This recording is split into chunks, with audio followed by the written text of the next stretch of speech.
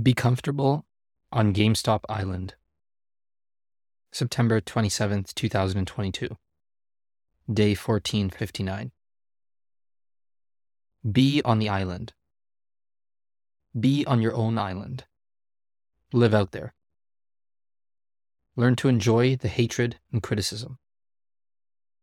Learn to enjoy the island that no one else is on, but a small group of millions of people around the world. GameStop will change markets forever. This will be taught in history classes for generations. How a bunch of internet dwellers dug into Wall Street and learned how they really operate. Everyone's too distracted to really dig into what these guys do. And yet when they turned off the buy button in January 2021, millions of people woke up and started digging. They built on top of each other's knowledge. They used people's insights to build on top of the ideas and provide value to the whole community.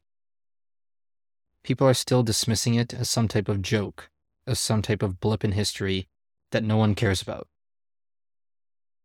Wrong. The internet got smart. They learned about the infinite money hack that gave market makers, hedge funds, and Wall Street banks the ability to manipulate markets around the world.